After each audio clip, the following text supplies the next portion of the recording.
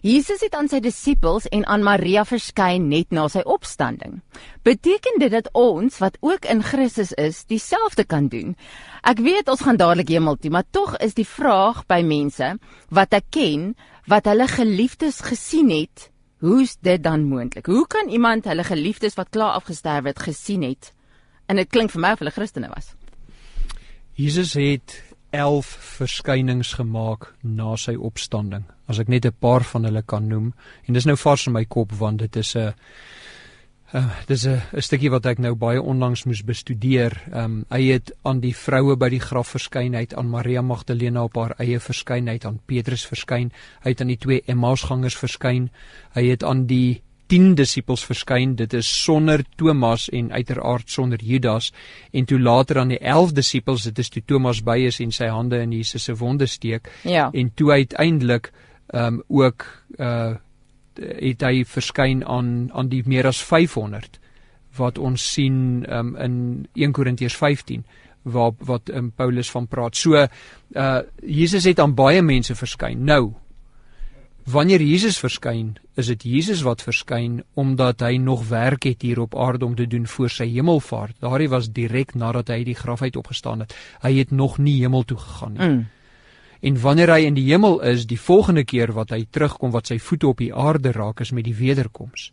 Soos ons lees in byvoorbeeld in Sagaria in die Ou Testament en in Openbaring in die Nuwe Testament. So wanneer hy terugkom, met sy wederkoms gaan sy voete aan die aarde raak. So op daai stadium wat hy aan die mense verskyn het en in Maria ook verskyn het, was hy nog nie in die hemel nie. En wanneer hy in die hemel is, kom hy nie terug aarde toe tot tyd en wyl hy met sy wederkoms kom nie. Wanneer ons doodgaan, is ons in die hemel.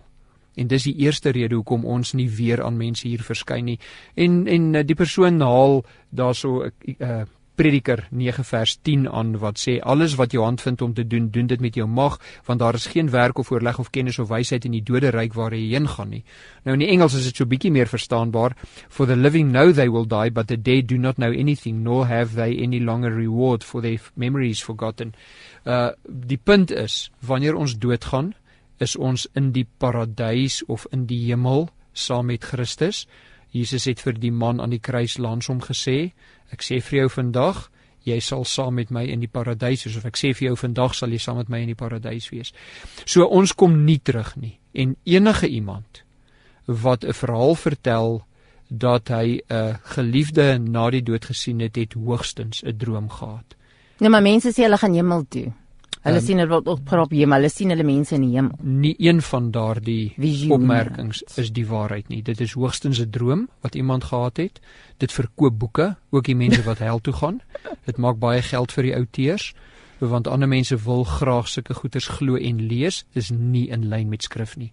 Wat ons sien is in Hebreërs 9, ek kan nou nie spesifiek die gedeelte onthou nie, wat vir ons duidelik maak, dit is vir die mens gegee om eenmaal te sterf en daarna die oordeel, nie om heen en weer te gaan en mense te kom besoek op aarde nie. So ek wil duidelik maak dat daar is nie herverskynings van enige dooie op aarde as hulle in die hemel is nie, definitief nie. Dit is onbybels, die Ou Testament waarsku daarteen in Jesaja 7 of Jesaja 9, ek dink Jesaja 7, waarsku God daarteen. Hy het koning Saul gewaarsku. Nou, nou net sê, mense gaan vir jou Samuel aanhaal van koning Saul daar. Ja, en Samuel is 'n baie unieke omstandigheid waar ons daar lees dat Saul na hierdie heks toe gegaan het van Endor, en hierdie heks is so onverwags gevang, hierdie heks wat met heksery besig is, demoniese manifestasies.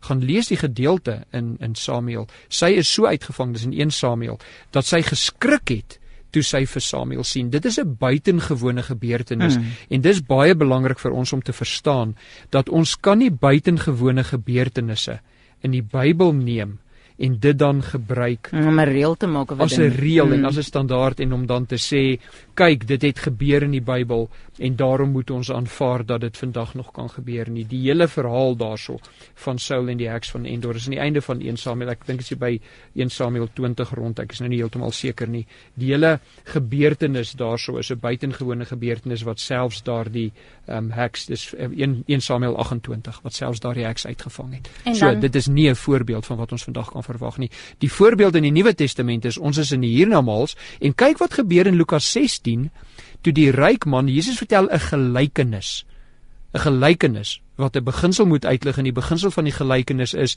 die Fariseërs het geld lief, Lukas 15, en daarom maak hulle snedige opmerkings teenoor Christus se lering, en hulle sê, nee man, die Fariseërs se teologie is, God seën die ryk mense, want kyk hier die ryk man, en hy vervloek die mense wat hulle vervloeking speel uit in hulle armoede, kyk hier die arme man, en nou kom Christus en hy vertel die gelykenis van Lazarus, en die ryk man, en raai wie eindig in die doderyk in die hel, en wie eindig in die doderyk in die hemel. Die arme man, en al wat Christus doen, soos een predikant gesê het, dit is 'n gelykenis van die groot omkeer. Die Fariseërs dink die ryk man is in God se goeie guns, en hulle dink die arme man is onder God se vervloeking, en hulle eindig in die teenoorgestelde plek as wat die verwagting is. So selfs daardie gelykenis maak vir ons duidelik waar Abraham dan nou in die gelykenis met die ryk man praat en sê dit is onmoontlik om die divide oor te steek. Die wat in die hemels is in die hemel is aan die boesem van Abraham. En die enigste afhangende van jou oortuiging van openbaring, die enigste omstandighede waaronder iemand ooit terugkom uit die hemel uit aarde toe, weer eens afhangende van jou interpretasie van openbaring, is wanneer Christus terugkom met die dooie mense wat hulle verheerlikte liggame gekry het om sy 1000-jarige ryk op aarde te kom vestig. Nou dit is 'n letterlike interpretasie van openbaring, nie almal aanvaar daai interpretasie nie, maar dis die enigste omstandighede wat ons in die Bybel sien waar iemand vanuit die hemel terugkom aarde toe. Die ander buitengewone omstandigheid is in 2 Korintiërs 12 waar Paulus sê, hy was in 'n verrukking in die derde hemel, en raai wat het God vir hom gesê? Hy sê vir Paulus, jy mag nie hieroor praat nie. Paulus sê daar in 2 Korintiërs 12, dit is hom verbied om oor hierdie dinge te kom praat.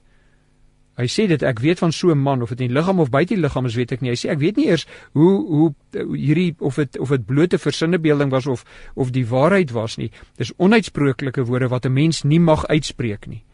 Hy is verbied om dit te sê. So mense wat kom en dan nou die verhale vertel en veral neerskryf en geld maak uit hierdie publikasies uit van besoeke aan die hemel of mense wat aarde toe gekom het, dis bloot nie in lyn met skrif nie.